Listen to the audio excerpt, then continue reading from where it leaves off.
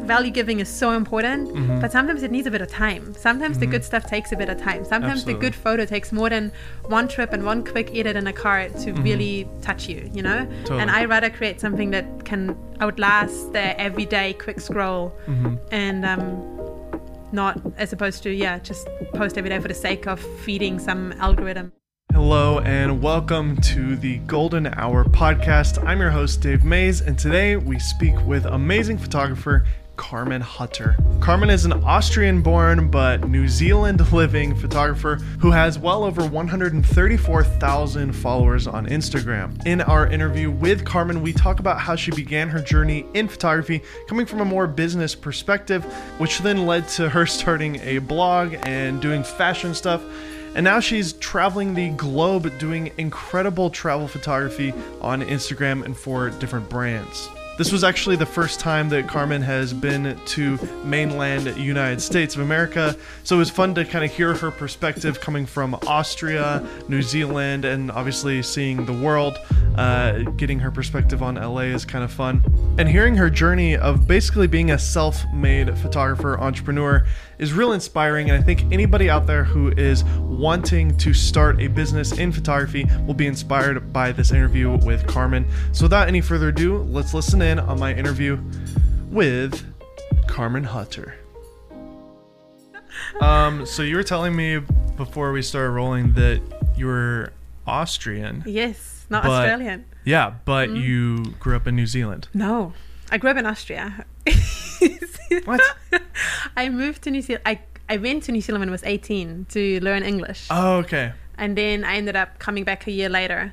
And then I did my whole university there. And now it's sort of my home base, which is very inconvenient given the job I have. So I'm going to shift it shortly more towards your direction. But it's still at the moment. But as people are listening to this podcast, they can hear a slight accent. And it does sound New Zealand-ish, but you also have a blend of Austrian, I guess, too. That's the one.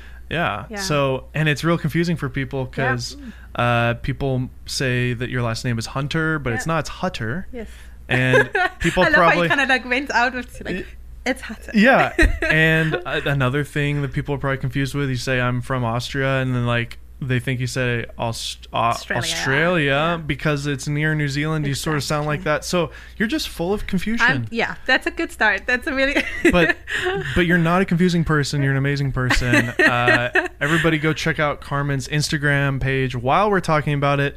And if you're listening to the audio podcast, go on polarprofilters.com/golden hour and you can watch the video. And we're going to look at some of your images and talk about them. And we'll have that in the video so you can see the photos.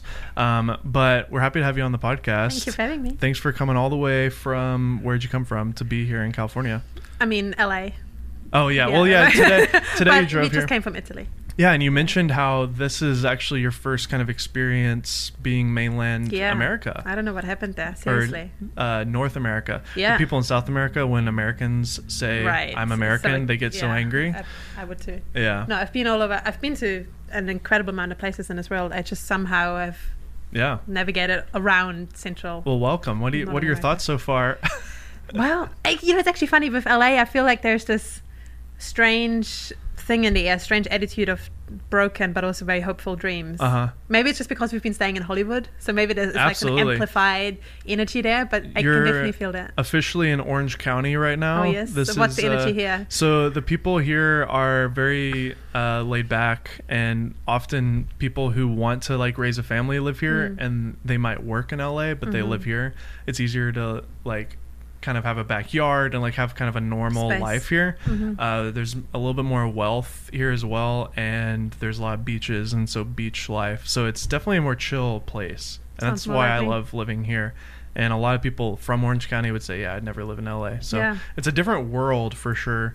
Hollywood's interesting though, isn't it? Like you kind of see it in the movies, you think it's like this romantic thing, but then when you see it, it's kind of unfortunately a little run down. But aged for sure. Yeah. Did you like go down the strip yet and see the was it the Chinese theater and the Hollywood sign and all that? All these things, it's interesting. You have so much in your head that you think it's going to be like. You got a little taste of the traffic today. Yeah, that was great. Yeah, you were in the car for what, like Thanks 3 hours? Thanks for being so patient with us. Yeah. Oh, I don't care. I'm working on my little iPhone video that I showed you earlier.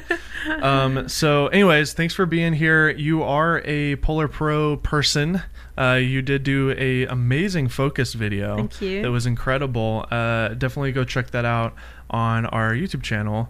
But you travel a lot and you photograph your whole experience. I want to just kind of get in a nutshell about you. Tell me about Carmen, how you got started in photography. So, yeah, as I said, I came to New Zealand when I was 18 to study English. The only reason I came to New Zealand is because I had sort of quite a rough upbringing, and I decided when I was 14, I got an atlas as a Christmas gift, actually. And New Zealand was the furthest away from my home country. A bit sad. But anyway, it seemed like quite the exotic place, being so far away. So I told myself I would take a few months out after high school to just go and study English, which I did. And I didn't mean to travel. I would watch travel documentaries every day, but I would never think there could be something I could do, which I think a lot of people when they're young, and especially females, think that it's something that's not accessible to them because we're not being shown it in our vicinity. And when I grew up, Instagram wasn't a thing, so you know. And then anyway, I did the English thing, ended up traveling a lot. Every year I would sort of work. And this is fresh out of high school? Fresh out of high school, yeah. So no university experience or anything? You just went straight into it? No. So I went straight into studying English and then doing some like random internships and things. Gotcha. And then traveling, and then I ended up doing my whole university in New Zealand. So I got a scholarship for that. And then... For what? What was your degree? Commerce. So like management, human resources, and Spanish. Okay. Yeah. Spanish too? Wow. Random thing to study in New Zealand. So how many languages can you speak? Don't test me on it now, but... Technically. Italian and German and English and Spanish. I studied Latin. I speak a bit of Chinese and a bit of French. Oh, as well. Man. Yeah. That initial flight all the way from Austria to New Zealand made me realize how much there is in between. Sounds so naive, but sometimes you literally have to be there to understand. Yeah, absolutely. And so that kind of really inspired me to then just have several jobs during uni, and then every summer break I would go and travel by myself mostly, or sometimes with friends or my partner, and we would just go anywhere. So I like solo traveled through China and South America and Indonesia and all these kinds of places. And I feel really lucky to have had that experience because I didn't travel for the photos. I traveled for the experience. This is before you were a photographer or whatever. I didn't. But back then I didn't. You did it for fun though, I guess. I did it for the experience. I did it for fun. I did it to learn. And that's nice now because it kind of helps me bring that back, that intention when I'm like going from one country to another with a camera always in my hand. It's like a really kind of pure like reason to travel. I mean, that's kind of the point, right? It should be the point, but then Instagram translates it a bit differently. So I did that, and I finished my degree, and then I was supposed to go into a master's program, and I had a job lined up as well at a business consultancy, and sort of just left it. And then I didn't know what to do with myself, so I went long distance hiking. I just hiked for 10 days. Because I'm like, screw that, I'm leaving. So I went into the New Zealand bush to just go hike, and by then I already had a blog. I had a fashion blog for almost a year then, which was doing pretty well. Just a bit confusing. I don't really know where the fashion aspect came into it. I really enjoy fashion, but I soon realized it wasn't just my kind of crowd. Yeah. So I felt like I had to shift into something else. I wasn't sure. What was it called? Just my name as well. Yeah, okay. Luckily. Nothing strange about that. But I was doing a lot of, daily outfits and a lot of fashion shoots and things like this. And so I kept it up for a bit longer. So basically I told myself I'm giving myself a year and I'm going to see what's going to happen. I'm giving myself a year to basically live off very little and live off my savings and maybe get a random freelance like writing jobs or things like this on the side to make sure my rent is covered. And I'm just going to try and create. Like I just had create as the main intention. I wasn't sure what I was going to create, where I'm going to go, just create. And so I kept up the fashion blog, and then slowly and surely, so that year went pretty well. I ended up making a bit of money, not much at all in any respect, but enough to kind of see like a little bit of a opportunity. Yeah. So I kept on going again, and then after about 2 years, I think I moved into the travel world because one of my photos got featured in National Geographic online, and that just made me realize, oh wow. And that was still like on a crop sensor camera, like aperture priority. Like I had no idea what I was doing. What camera? Sony A6000. Yep. Yeah. We've talked to so many people on this podcast, and that's their first camera. I reckon I owe actually a lot of my skill set to it because it was so easy to learn. I think if I started with a DSLR, it would have been a completely different story. They finally updated it. They did, yeah. Like last month, the 6100. So I now actually, you can recommend it to people. Oh yeah, I do it all the time, and I actually gave away that Sony A6 earlier this year. I did like I gave away all my early camera gear just to someone who wanted to be kind of really same cool. shoes as I. Oh, you didn't want to put it in a shadow box and put it on your wall? Nah. All right, sorry. I'm a gear guy, so anytime you talk about gear, I get excited. Let's just keep talking, and we can go back to gear later. Absolutely, yeah, no worries. So you had the crop sensor. It was featured on Nat Geo. Yeah. You were like, wow, I'm using like a kit lens and a cheap camera, right? Like, I honestly felt like it was a bit of a joke. Because I'm like, I have no idea what I was doing. You know, I was calling I was still sort of like a fashion blogger. I was traveling a lot. So there were a lot of sort of just randomly edited photos on my feed. Yeah. And it was just, I was definitely still on the beginning of a journey. But having an outlet like Nat Geo recognize your work makes you realize you should probably get your gear into order and just do something, because there's opportunity. And so I did. So I slowly started to understand what it's like to shoot manual and actually watch some YouTube videos and do all the things that they tell you to do in the start. But I was like, nah, I'm fine. So I ended up doing all of that and got myself an actual camera. So I mean, well, it was one. You know, but just a full frame. And I got a Sony A7 II.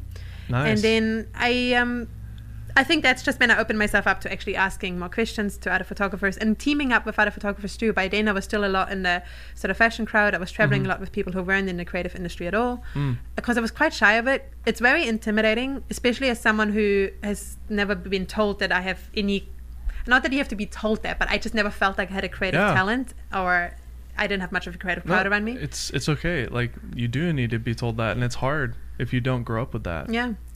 I mean, you know, in school, mathematics was my best subject, and I graduated with like straight A's of business. Wow. Like that, you know, I was told I'm good at that. So that's what I thought is me.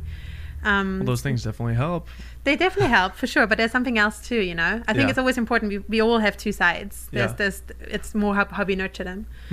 So yeah, slowly started getting into the crowd and saying hi to people and sort of just DMing people, be like, hi, like. Do you know what year that was? That was maybe 1.5 years ago. So I guess all of this has been 3 or 4 years. Wow. Yeah. And now we're here. And now we're here. That's that. And now we're here with a blue check mark on your account, over 133,000 followers, and a very active and incredible Instagram feed. But beyond that, your kind of message to the world is a really powerful one. It's create more than you consume. And I love that message. Can you talk about that and why that's such an important thing for you and your creation? Of course. You know, from the very beginning, I put creating as my primary intention, because it helps you get out of your head. You know, it helps you focus on the physical task of creating something for the sake of maybe enjoyment, entertainment, maybe talking about a bigger message, whatever it might be, but it helps you get to work, really. And then once I've sort of slowly moved out of the fashion world, I started to understand how sustainability plays a role in really every industry we're in, whether it's in business or fashion or travel, and how much of an impact you can make just by changing your own behavior, which I slowly did. And so I slowly started to educate myself around things I can do in terms of what I eat and what I consume. And then it just came to a place where it's like so much in social media goes around, please consume this. You should just consume this. I'm not really going to tell you why. That's not really an intention, but just consume it, mate. Like, just buy it. Because it's ultimately making me money. You know, that's sort of like, it's a very simple. Just scroll down your Instagram and you get ads for stuff. It's like, I don't want that, but I guess I do. But also, like, I don't want it. I wasn't looking for it, but there it is. Yeah, and I think constant. I agree, and I think so much of what we do in life, with the relationships we're in, or what we do for work, or what we do in our free time, comes down to intention. Like, we all have a lot of choices to make, and sometimes we forget that we have power to make these choices. You know, so I realized, man, there is a lot of opportunity here. I feel a lot happier talking about things that we could do as a community, or we could do individually to make the world a better place. So at least do our part, as opposed to telling you that I have these pants from a fast fashion shop that are going to break like in 2 weeks, but you should buy them anyway. Yeah. Not to say that there's something specifically wrong with this. It's just, it didn't feel like myself. Sure. I think this is where, you know, I'm not shaming anyone who doesn't really appreciate that kind of world, but it's more, I felt I was contributing value. And I think it's so important to do something that you feel like you're you're doing something of value to yourself and to others, because that's what keeps it going. The rest, all the verified ticks and the followers and even the lovely engagement I get, and I have such amazing connections with the people that are on there. At the end of the day, that's really what it's about. All the quote unquote fame doesn't do much in the long term. Of course. So being able to provide something of value to yourself and to others is that what keeps me going. That gives you real fulfillment. Yeah. I think it's fascinating to think about the fact that like Instagram 20 years ago didn't exist. The internet in general was completely different. It's almost like an experiment that we're all playing on humanity right now. I agree. Because if you look at just the thousands and thousands of years that have existed without any internet, like there's a reason why you feel more fulfilled doing that. It's because it's like that's how humans are made to be, is to interact with other people, to have real life connection, to make a difference in the world through planting a farm, or I don't know, like there's a lot of things, but that's why you're basically what you're doing and what you're advocating for is just tapping into human nature in general. And listening more to your environment and to your own voice, and just being more frank and more honest with these things. It's like there's so many things that we are being told, and we know there's so many facts. We know what's going on in the world. We know what's happening with climate change. We know what's happening with the rate of depression amongst people and all these things. But at the end of the day, it's we have to make an active choice to do something about that. Because compartmentalizing our life and saying, we go to the gym here, we go to work here, then we are like on our phone by ourselves at night, we're going to eat at the desk at work, and we don't care about anything that's happening behind us or around us, and climate change doesn't matter to me because I'm going to die anyway. Okay, sure, you can live like this, but ultimately, that's not you're not gonna go to bed feeling content. And really, what are we here to do? I don't, happiness is a fleeting feeling, but if you can't feel content at the end of the day, I think we're really wasting our time. That's a really kind of interesting thing to say, being a full-time social media person. Like, how do you deal with that dichotomy of like, you shouldn't be on your phone and be in nature, but here's my recent post that I did a brand deal on or whatever, right? And I honestly, I am so bad at it in a good way for me, because I just ignore my phone way too much. Okay. So you just post it and go away. And sometimes I just don't post for, like, I went to, earlier this year, a couple of months ago, I went to Namibia and Botswana, and we flew around in this tiny little plane across the two countries, and we had hardly any reception. And I was just offline for most of the time. I used to feel like a lot of guilt associated with that, because so much of that community is the reason why I'm able to do this, right? Sure. I mean, they've given me almost everything. So you feel like a constant need to also provide communication. But then at the end of the day, I'm like, I'm my own person, and I've luckily disassociated myself from that, because associating myself with this constant need to first of all feel valued, and then also in a way give value all the time it's not natural. Like value giving is so important, but sometimes it needs a bit of time. Sometimes the good stuff takes a bit of time. Sometimes the good photo takes more than one trip and one quick edit in a car to really touch you, Totally. And I rather create something that can outlast the everyday quick scroll, and not as opposed to just post every day for the sake of feeding some algorithm made by some guy not too far from here, actually. I know. I was just up in Silicon Valley yesterday filming the video I just showed you previously, and I got to see the new Apple campus, and they call it the spaceship, and it's apparently the most environmentally friendly building in the world. And they are using, like, the way they built the windows and stuff, like, heat rises obviously, and so you can use that to your advantage and like control the wind and the natural like flow of the air in the building. So they've done that. They put solar panels on the whole building. The building is so energy efficient, they're actually giving energy back to the city. So they're not even consuming any energy, they're giving it to the city, which is insane. And that only took a multi-billion-dollar company to figure that one out. Easy as. Super easy. Go do it yourself. Obviously, they have the funds to pull it off, and that might be part of the problem. Is like it is cheaper to go to McDonald's and buy a $1 hamburger often when you're hungry and you're on the road, it's like, okay, where am I going to find some natural farm grown food? Like you can't. And when you go to other countries, there was about 2 years of my life where I just traveled the world as well. So I can relate to visiting, especially a lot of third world countries. And when you go to those places, it's the opposite. It's like there's farm fresh food everywhere. And again, that's kind of how humans have eaten for thousands of years before processed foods. So yeah, when it comes to that, like, what do you have to say about just the culture we live in? I guess it just takes work. You just have to put in the work to be healthy, to give back to the to the world and stuff. I think I agree. But also, at the end of the day, it comes down to your values. If you value things, you'll find a way doing it. It's not actually as hard as we make it out to be. And I'm talking from a very privileged standpoint here. When I had to leave home when I was 15 and I was living by myself, and I had very little money to buy food for myself. So there was no way that if you told me I had to buy free range eggs, or I'm like, that's just not accessible to me. But luckily, a lot of people who are listening and us in this room, we're very privileged to be able to make that choice. Like an extra $1 doesn't kill us. And we have the means to educate ourselves, which also is, that's a big privilege. A lot of people just don't know. So I think, if your values align with the opportunity, then why wouldn't you do something about it? Why wouldn't you go that extra mile and buy something that has a less impact? Or why wouldn't you go and eat something that is not gonna very likely kill you too soon? Like, it sounds terrible, but that's really what it is about. Absolutely. Or why wouldn't you just consume less? I mean, it's quite a simple option, I think you just have to ask yourself why. It's like, if you constantly feel like consuming, or if you constantly feel like a particular kind of product that is really just not very good for your environment or yourself, it's like, where does that come from?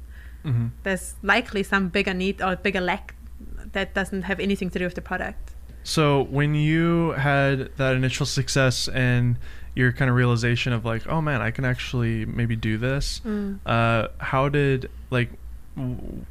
you make that switch to go and take it seriously and pursue it with the Nat Geo thing? Was that kind of the big moment for you where your mind was like, oh, wait a minute, this is an opportunity? And you tell me about that process of jumping into it. Yeah, to be honest, since the moment I said no to my master's program and my job, I even though I didn't have quite figured out what that end line was or what the title was of that project, I was giving it my all anyway. I wouldn't be just sort of waking up on a Monday thinking, I'll just see what the day brings. I'll be like, I'll create whatever. And I would find myself random little tasks that I know could help me into some direction. So obviously the Geo thing gave me a bit of an extra confidence boost, because there were a lot of up and downs. You know what it's like in the beginning as a freelancer, man. One day you get an email that sparks your ego, and another day or another month you hear nothing, and or you get a job that's not super fun but it pays and you gotta do it. And you associate yourself so much with that. It's such a learning curve to say that's not all of me, Absolutely. I'm at a stage now in my career, I've been doing filmmaking video for over 10 years. I started when I was 17 and I'm 29. And for the last 10 years it's been stuff that I don't enjoy doing, but sort of enjoy, because I would add my own little flair to it, or just take what I could out of it. For me, that was weddings. I've shot over 300 weddings in the last 10 years. Amazing. That's how I started in video. But it's only now where I'm actually doing what I love with YouTube, and that's why I love the internet and having a following online, because you gather a niche group of people, or niche, I don't know how you say it, but you can gather people who love the style of whatever you're doing. They love your message, they love for me it's humor. I'm really big into comedy. Some people get my humor, some don't. If you don't like it, don't watch it. If you like it, subscribe. Exactly. And it's amazing how the internet has allowed people to just be fully themselves and gather a following of like-minded people. I agree. What's that process been like for you? Did you at first I know for me, when I started YouTube, I was like, okay, everybody's gonna like this, but then the more I'm doing it, it's almost like the more niche or niche I should be, because then at the end of the day it's fully myself, and if you like me for who I am, it's so cheesy, but like you want to just be yourself, right? Yeah. Well, because that helps you keep on going, right? Yeah, exactly. Yeah, I agree. But I also, first, I really want to say, like, the dedication of, you know, shooting all these weddings you did and all these other projects maybe you didn't like as much. Yeah. That really, I think, is one of the key sort of recipes to overnight whatever success. Yeah, to overnight, in air quotes, right? Because during those couple of years when I, you know, left university, but there was no way I was going to make a full-time income of a blog I just started. You know, I was doing like social media and photography. I was doing website design for random companies. Ended up freelancing for this one particular company that we scaled the online business from like nothing to 6 figures in you know, half a year, and that was really satisfying to do, but it had nothing to do with me. And did I love it? Nah. Like, we didn't sell a product I loved. We didn't, but it was something for me to do, and I had to do it because I knew it was going to pay me and teach me. And you learn something new all the time. I had to take random product photos and model photos and all these things. I mean, I wouldn't have gotten the opportunity otherwise, you know. So there's something to say about just actually taking whatever comes your way and just doing it, as opposed to really thinking out the perfect plan and you have to do this and you can only be in this niche. Like at the beginning, just do whatever, as long as you're doing something. I think momentum means everything. But then, as you say, like getting more into your niche or niche. I started out thinking this is what I'm supposed to do, right? Well, with the fashion, you thought that might I'm be like, it. this is how these other fashion bloggers do it. I should use that kind of lingo. I should use these kind of hashtags. I should use these kind of poses or whatever it was. And that's fine. But then I would go to Fashion Week and I would end up writing about the paradox of like human consumption and behavior, and just like, you know, going That's probably way off. One of the worst places to do that. That's the whole point of the everyone goes to Fashion Week and just is like, oh, I love what they did this year. You know, it's so innovative and I love that floral print. And I'm over here like just going into some like social analysis. So it was clearly not quite my thing. Have you ever seen Devil Wears Prada?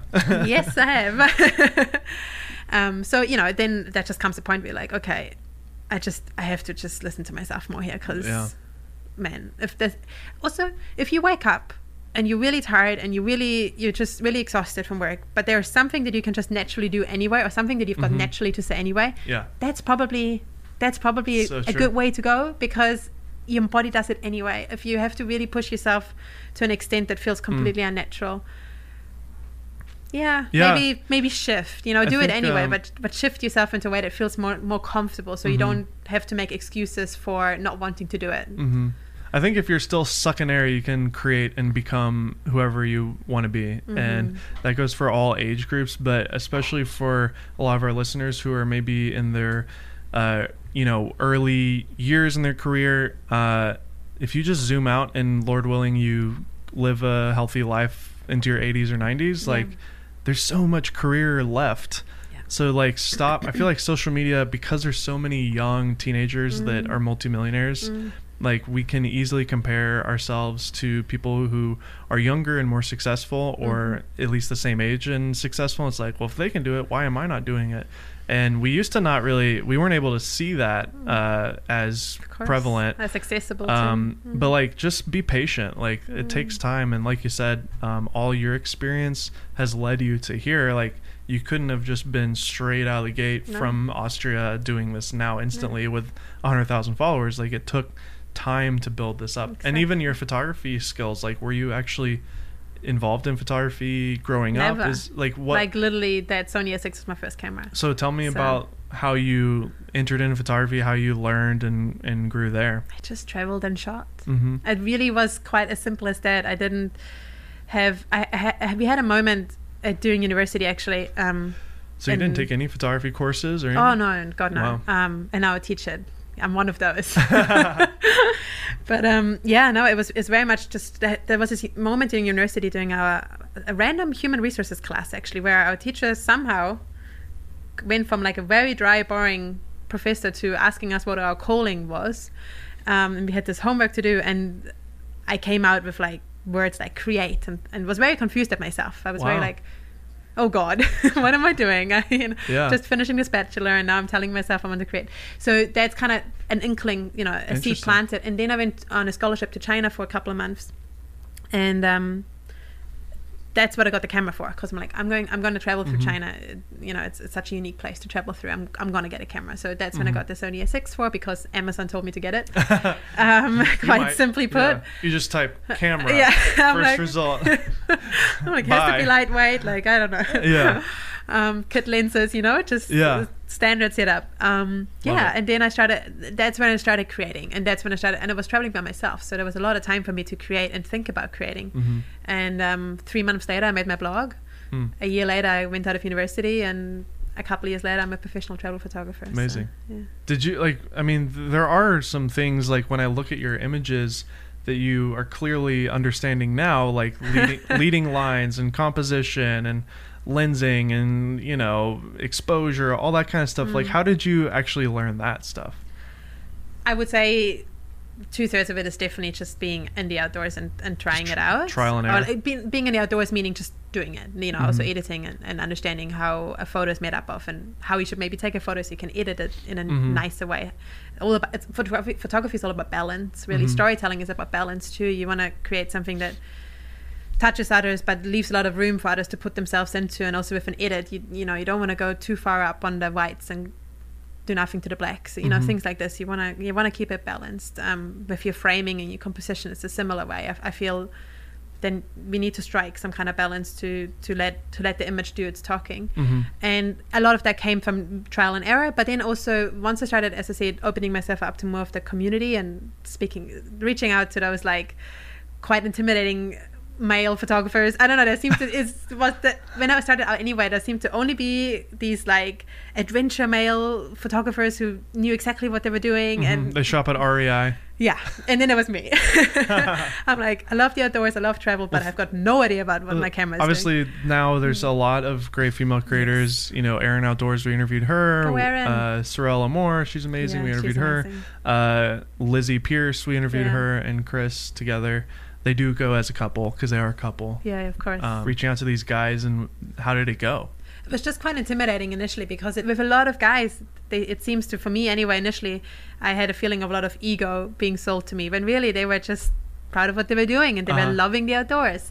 Yeah. But I didn't know my stuff, and I was very aware of that, you know, and I was quite naive about... That's a good point. Taking my time with it. I didn't rush myself into having to know exactly how to use my camera straight away. But I feel like that was maybe sometimes expected. Like sometimes I go on trips with some of these early friends that I made. Can you list any of your early friends? Her name is Rach Stewart. She's pretty awesome. Is that her handle? Yeah, Rach Stewart Instead. She's a long exposure photographer, so very different genre to me. But I mean, I'm sure you learned a lot from that. I learned a lot from her, and I found she was, you know, there was people like her who were really open to me saying, look, I know where we're going. I know how to hike. I know all this stuff, but I don't really know how to use my camera. And she was okay with that. That's awesome. So it's nice to have people like that around you. And I always find that now when I have workshops myself now, but even when I get to know people on the road or travel with other people who might not be so set up yet in their creative skill set, to give them some space and just listen and give them some pointers, because that's what I wished for initially as well, you know. And then I slowly came across them. So it's good that even if you think you know it all, you don't.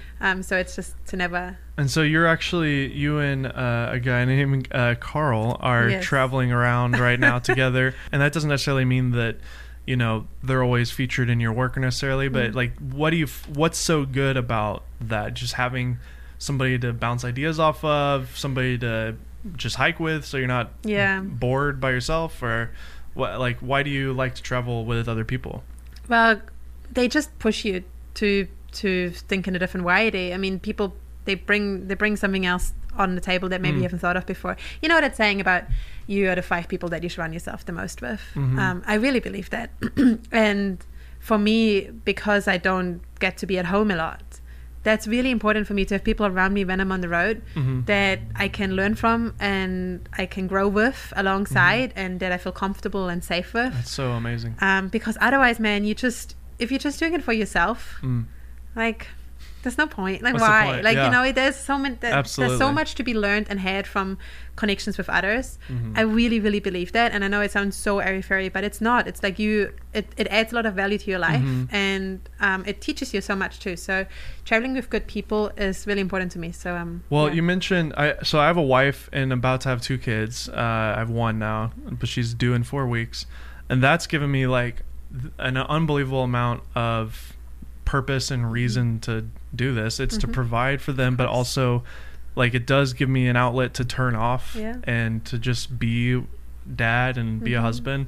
And my family they don't live in California. I do have family that do live here, but my immediate family, they live in Nashville, and that was hard to move away from them. But we did have a healthy relationship.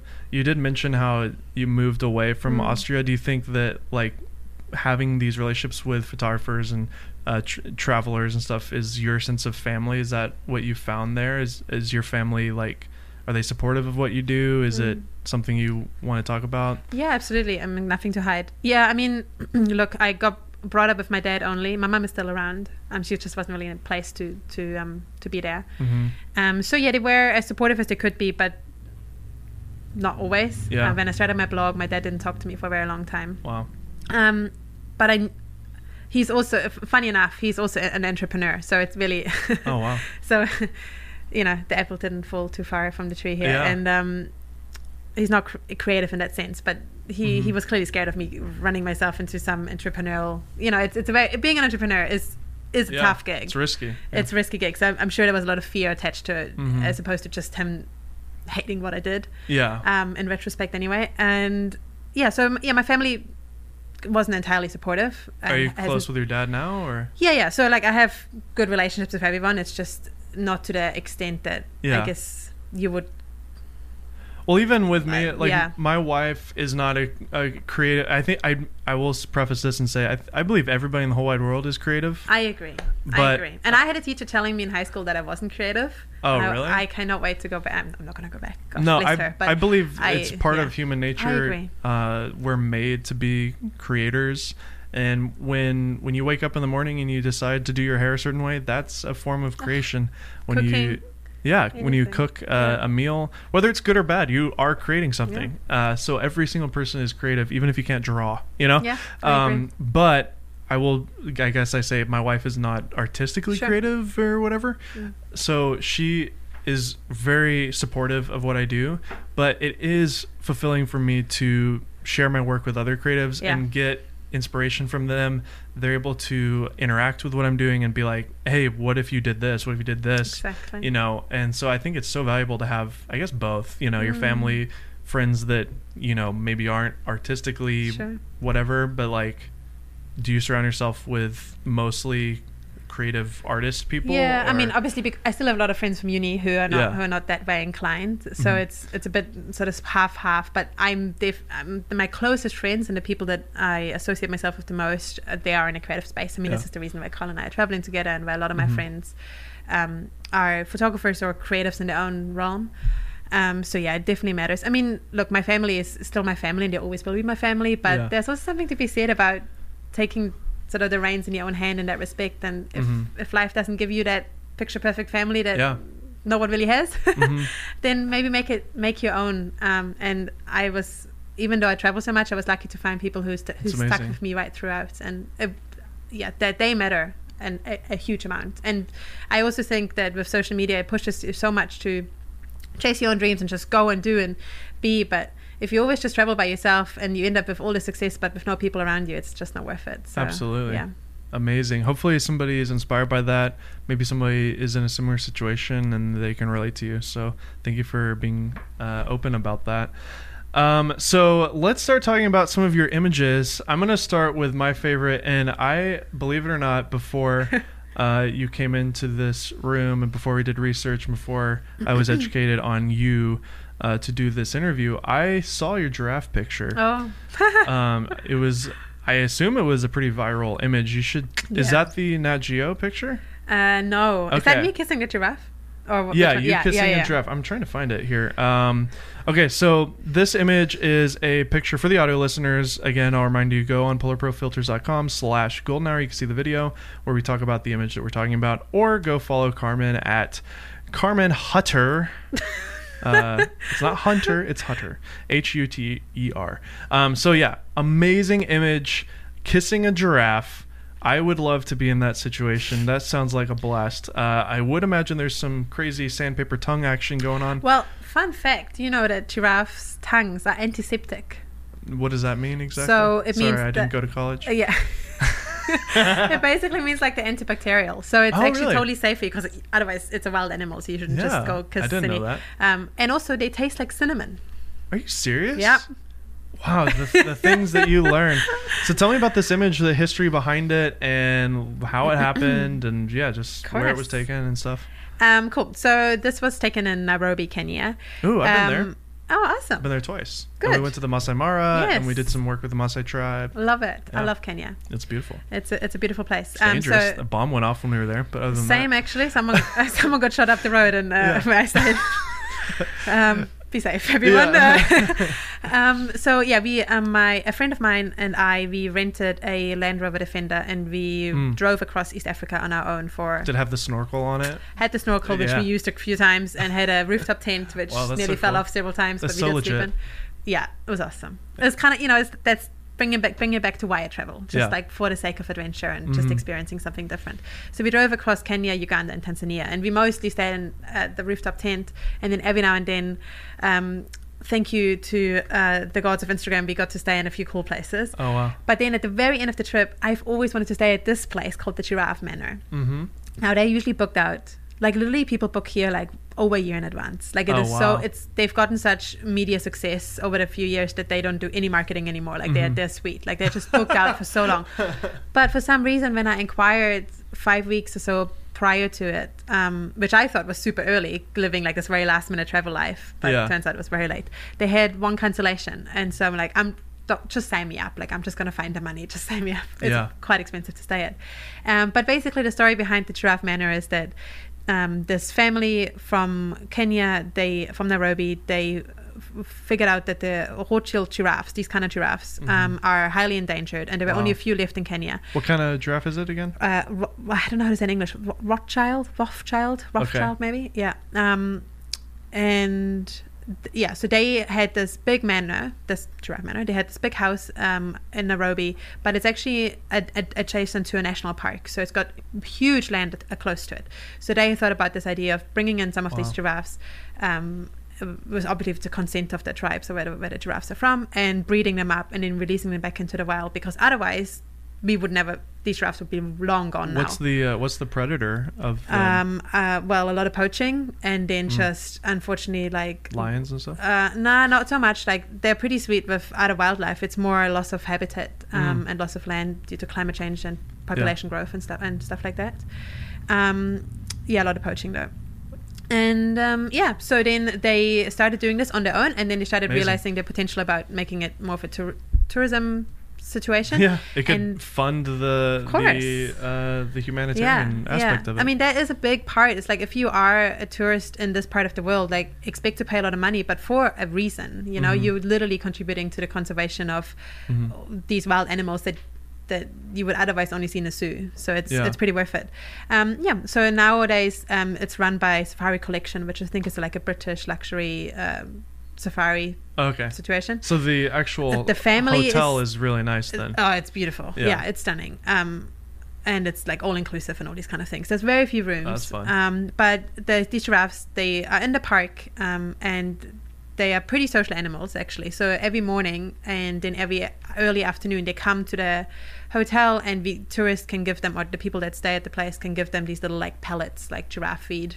Giraffes live off like mostly plants, so it's just kind of like these like vegan crackers. Yeah. And you can, I put them in between my mouth, and then I got Daisy, the giraffe here, very cool, to kiss me.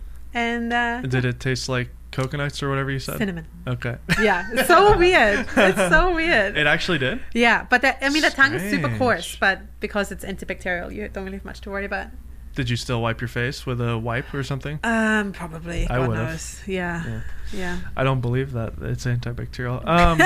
Otherwise, I'd be selling giraffe spit as a hand wash. You know. Hey, maybe that's what my next business opportunity is. So you just. So I just scrolled down a little bit and I saw this. It looks like a. Do you know this is actually from our Polar Pro shoot?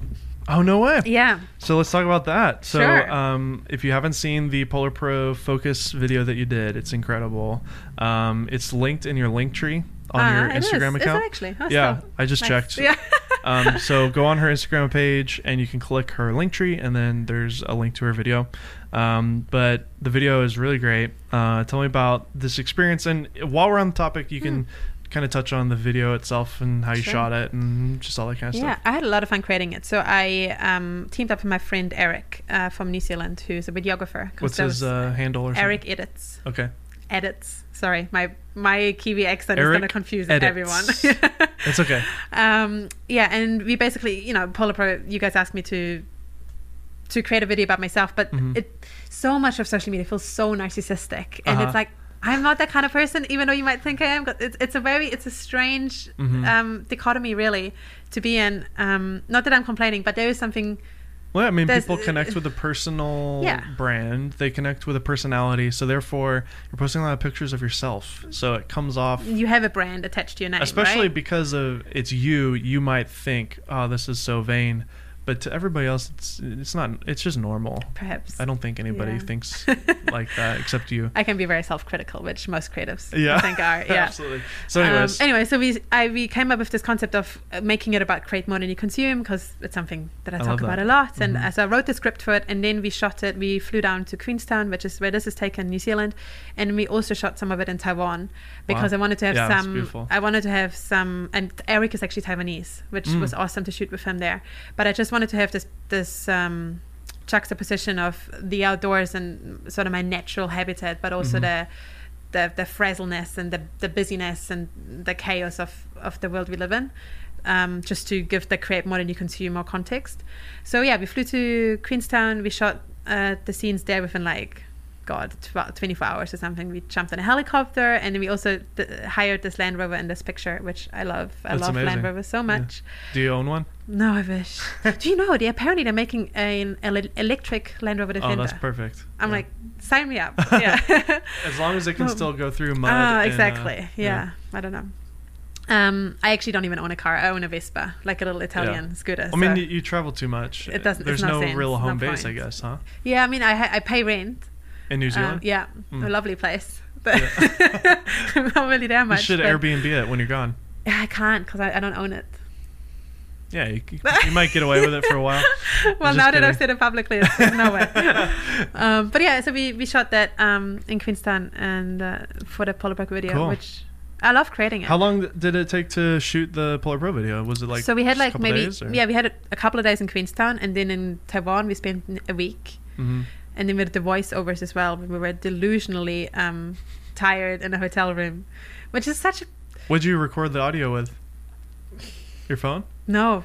These types of things? Yeah. Something. Oh, he brought... So he came with all the equipment. We had the gear that I can't tell you about, but we had the gear. It's just that I was so tired, I kept on cracking up. So like literally we were sitting there for about 4 hours. Oh. And I was also had the flu, so my voice was like... Yeah. It doesn't come across that way. It sounds good. It looks good. You would never know. Well, thank you. Anyway, it was so much fun. I love creating with other people. It's so fun to create something with someone else and let them shine and let them it pushed Eric to do new things. I had these ideas and Eric was like, what are you talking about? And then you end up coming together and you end up bringing it all together from sort of my standard point of view about the create money consume and then his visuals. Really, it's Absolutely. Really, it's amazing to work with others. It's important to listen to everybody's ideas. There's this, I think Ron Howard said, I feel like somebody told me this on the podcast. It might have been Josh Yo, but Ron Howard, the big film director, he says that if anybody has a suggestion, he's willing to hear it. Like even the lowest level PA assistant, if he has an idea, there's a reason why that person has an idea, and even if it's a bad idea technically, that idea could spur another idea that becomes a good idea. I agree. And just opening yourself up. I think being a creative, it requires you to have an open heart and mind about Absolutely. creating. Otherwise, and other won't people's last. brains, like their perspective, the way that they were raised, the home that they're from. I mean, he's from what was Eric? Where's he from again? Taiwan. Yeah, Taiwanese, so his whole life growing up there, sure. he has a whole different perspective on the world because of where he grew up compared to you. Exactly. Yeah, so last year I found myself really run down by the nature of this job, and also just my brain just was overworked, and I decided to go hiking in Nepal. I was going to go with a friend, actually also an Instagram friend, but she got sick.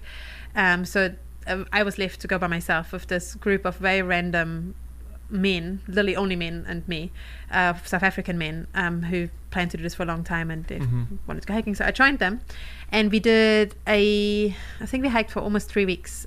We hiked up to, I don't know in feet, we hiked up to 6,000 meters. Very That's high. fine. You guys can convert it on Google. I don't know what that means. It's high. It's bloody high, yeah. It like literally, like you can't breathe. But yeah, we did this amazing hike into places like these that you haven't seen before. I mean, there's a big chance you haven't seen this before on Instagram. It's also really hard to geotag it or find it because it's in the middle of like an 8-hour hike. Wow. 10 days in. You tagged it. It's a national park, Sagarmatha. So that means Mount Everest. So that's the name of Mount Everest in Nepalese. Yeah. Oh yeah. I'm so uncultured. I did not No, know that. don't That's worry. amazing. Yeah. So the image we're looking at is just this beautiful landscape, and it's of Mount Everest, right? No, a different mountain actually. Okay, so But it's in near the it. national park where Mount Everest is Okay. based. Yeah. I mean, the photo we pulled up before was me at Everest Base Camp. Okay, that's why I was confused. But yes, we did like. Is that you? Nah, that's one of the people hiking. Okay, so there's a little person down there. Yeah. Not a little person, but a small person. Well, they're not small. They're normal size. They're just far away. Oh, jeez. All right. So that was Everest Base Camp, which is like one of the stops. Actually, one of the more like less exciting stops because it was not as. Yeah, but it's funny because it's so hyped up. A lot of people go there just to form Mount Everest, but we actually did a much bigger route, and then Mount Everest was just on the way out. Oh wow. But yeah, on this post I'm talking about this conundrum of people wanting to visit this area as I did too, and actually the Himalayan ice caps being tortured by both climate change and also human waste because and rubbish. People are constantly trying to climb it because it's such a destination, and they're just leaving their soda cans and it's not allowed anymore now. But whatever. It's not allowed? Quite Littering. Yeah, so you have hiking everything you have to take out. You basically hire people to take your oxygen and your rubbish out, so you can't leave anything on the mountain anymore. But I think because it's been so many years of pollution, there's a lot to be taken away from. I mean, when we went, you wouldn't see any rubbish at the base camp because the base camp clears out during half of the year because it's impossible. It's too cold and too snowy, and the ice moves can really kill you. And then the other half of the year it's climbing season, which is it's a strange thing to think about, standing on these ice caps, thinking that for half the year, when I wasn't there, for half the year it's literally a little city with all these climbers full of hopes of climbing the highest mountain in the world, and the other half it's just empty ice. But yeah, so this post I was talking about that. It's just, again, it's one of these things. It's like you travel somewhere for the reason of experiencing it or for the reason of wanting to see it, but then you learn more, and that was one of the things I learned, and I think it's important to talk about it publicly. Absolutely. And I wish more people did too. Same with Giraffe Manor, actually. I wish that so many quote unquote influencers go there and talk about how amazing it is to kiss these giraffes, but no one talks about how these giraffes are actually highly endangered. Yeah, it's like, I didn't know that. I just thought it was a cool destination for rich people to go see giraffes, right? So tell me about your editing process. We talked about your camera. I mean, you're on a full frame. Or what are you on now? Sony A7R3. Okay, cool. Are you gonna get the 4? Don't know, probably. Are you a Sony Alpha female? Creator or whatever it's called. Hello Sony, nice to meet you. This is such a conundrum. So in New Zealand I do quite a bit of work with Sony, but there's no budgets there. Sony Alpha America, I can't be on their team because I don't have an address here. I need to have an address in just meet somebody here and be like, hey, can I use your them. Oh yeah, maybe I should do that. Just have a friend give you their address. I've missed out on so many Sony Northern America gigs because I don't have an address here in Canada, which is really annoying because the Sony Alpha female team is amazing. There's a bunch of amazing females in there. They like Canadians in? Yes, yeah. It's either Canada or America. Okay. But next year I'm moving anyway to somewhere in the Northern Hemisphere at least, because New Zealand as a home base doesn't work in my job. Oh yeah. Well, I mean, it's beautiful. You could go it see is Middle so Earth. beautiful. Yeah. So tell me about your editing process. Sure. Is there a color theme that you try to maintain? Do you prefer shooting or editing? We'll get into that later, but I love editing, but I probably prefer shooting because I just prefer like being outdoors and creating. A lot of the you mean you don't like hunching over a computer for 5 hours a day? 5 hours? Well, I'm talking about video. Video takes forever. Oh my god, I can't. I see that's like one of the main reasons why I always just team up with video friends, because I don't know still how you guys have the patience. Especially when you're trying to do daily YouTube content, it's ridiculous. Oh my god. But I don't do that. But yeah, nah. I do. I could never. I could never. I already struggle with like just getting my 100 megabyte Sony files times. I mean, the R images are 5,000. You have to have a good computer just to good computer and so many hard drives. Mm-hmm. Yeah. Anyways, tell me about your editing. What software do you use? Like, is there a theme that you try to maintain? I feel like I'm just very standard here. I use Lightroom, Photoshop, like on a Mac. On a Mac. Well, we interviewed Drew Photo last week. He only edits on an iPad, and he uses Affinity Photo, which is like a $30 app. He doesn't even use Lightroom. Good on him. Yeah. Yeah. I'm way too far into the Lightroom game to go back. It's just Lightroom, Photoshop every now and then, color theme. Not particularly. I enjoy blues quite a lot. I enjoy. Yeah, well, I mean, if you scroll through, there's a lot of blue. I enjoy it. It's a good look. Thank you. It contrasts your skin tone nicely, so it's perfect. But then you also have some great orange and yellows as well, with especially the African stuff. So. The dolphin images, by the way, are incredible. Thank you. Did you get a underwater housing and like go do a bunch of cool stuff? Yes, I have an underwater housing. So underwater and wildlife photography is definitely the two sort of niches that I'm trying to move into more, because you don't like taking pictures of yourself. Well, I love taking pictures of other people, but I just think it's so easy to unintentionally copy an idea when you're standing on top of a mountain. But when when you're under the water and when you're with wildlife, that's almost impossible, because they're always the environment controls what you're doing, and I appreciate. Can't tell them to go stand over there with the leading lines perfectly in the middle. Yeah, and I appreciate like that sort of like lack of control and that patience, because I think it teaches me a lot more as a creative, as opposed to going from one photo spot from like I could go from Iceland to Canada to the Dolomites to New Zealand and shoot the same thing over, and know it would do really well in terms of engagement. I would get great imagery, but it's not really what fulfills me in the long run. So I rather, underwater is like, it's really hard, but I have a housing. I have an Aquatech, which I love. Cool. Is it heavy?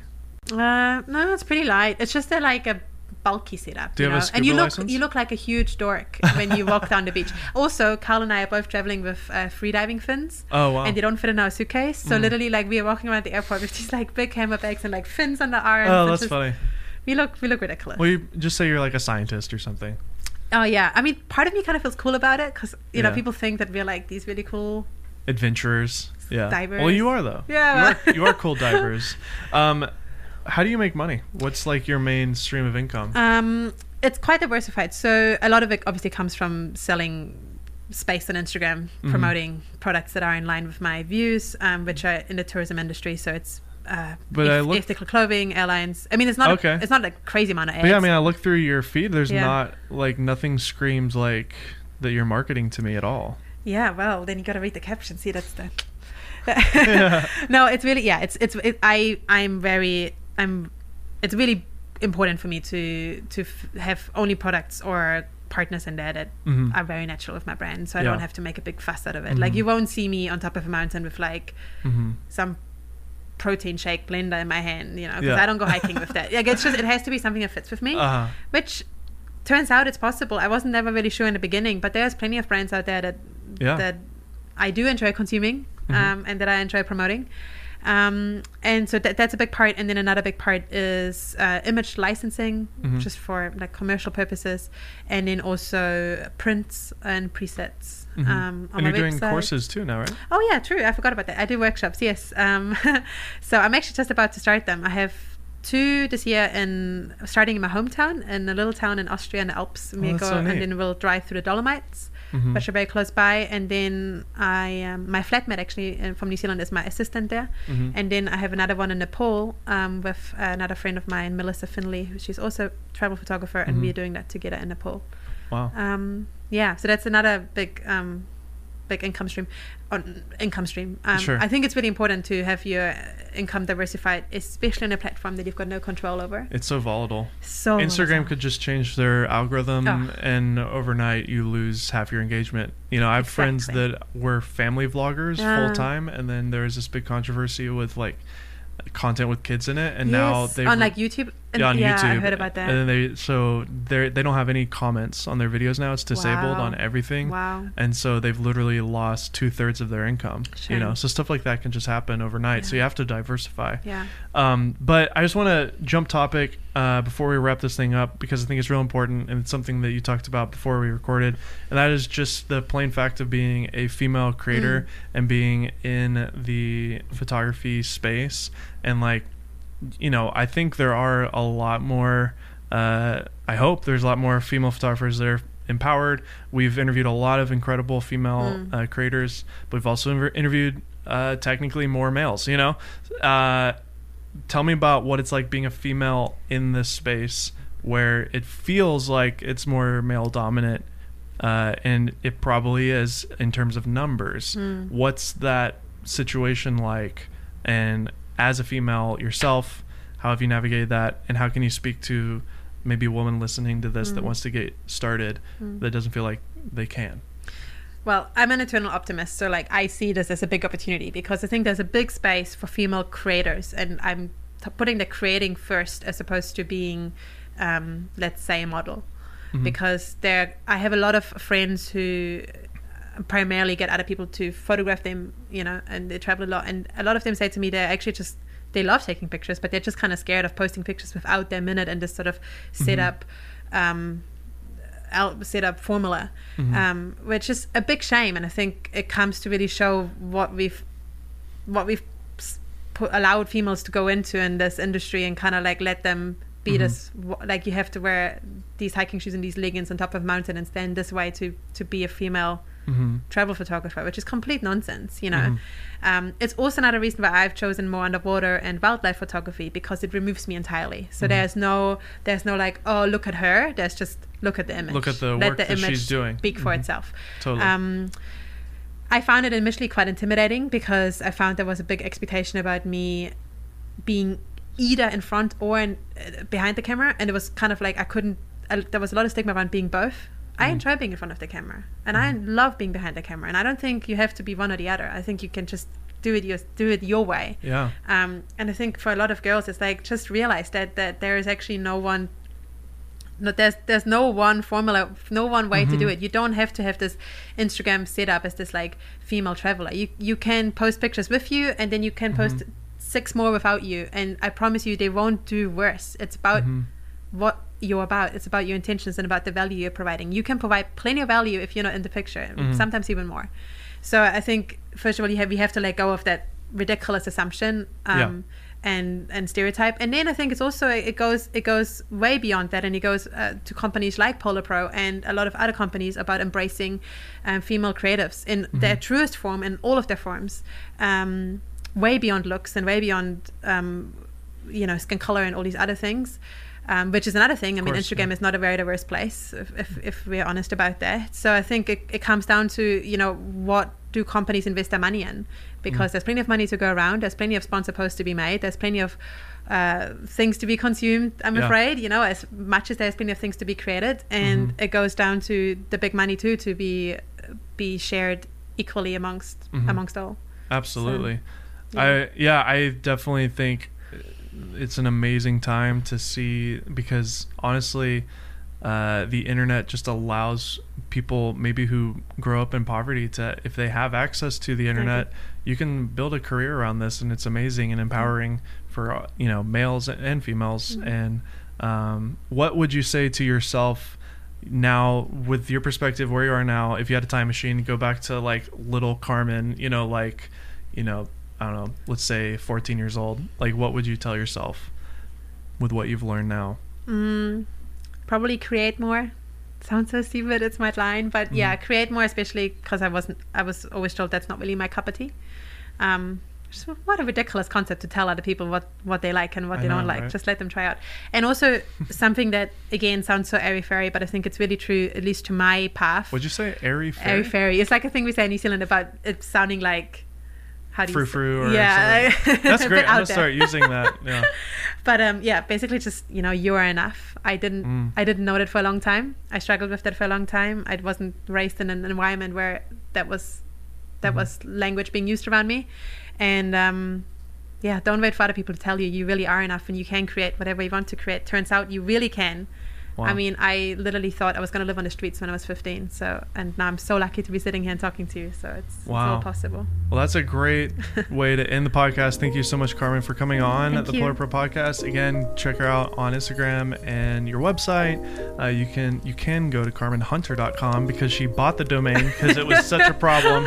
But we're all about the Hutter, and we will defend that at all costs. So thank you, Carmen, so much for coming on. Thank you for having me. And enjoy your time in LA. Thank you.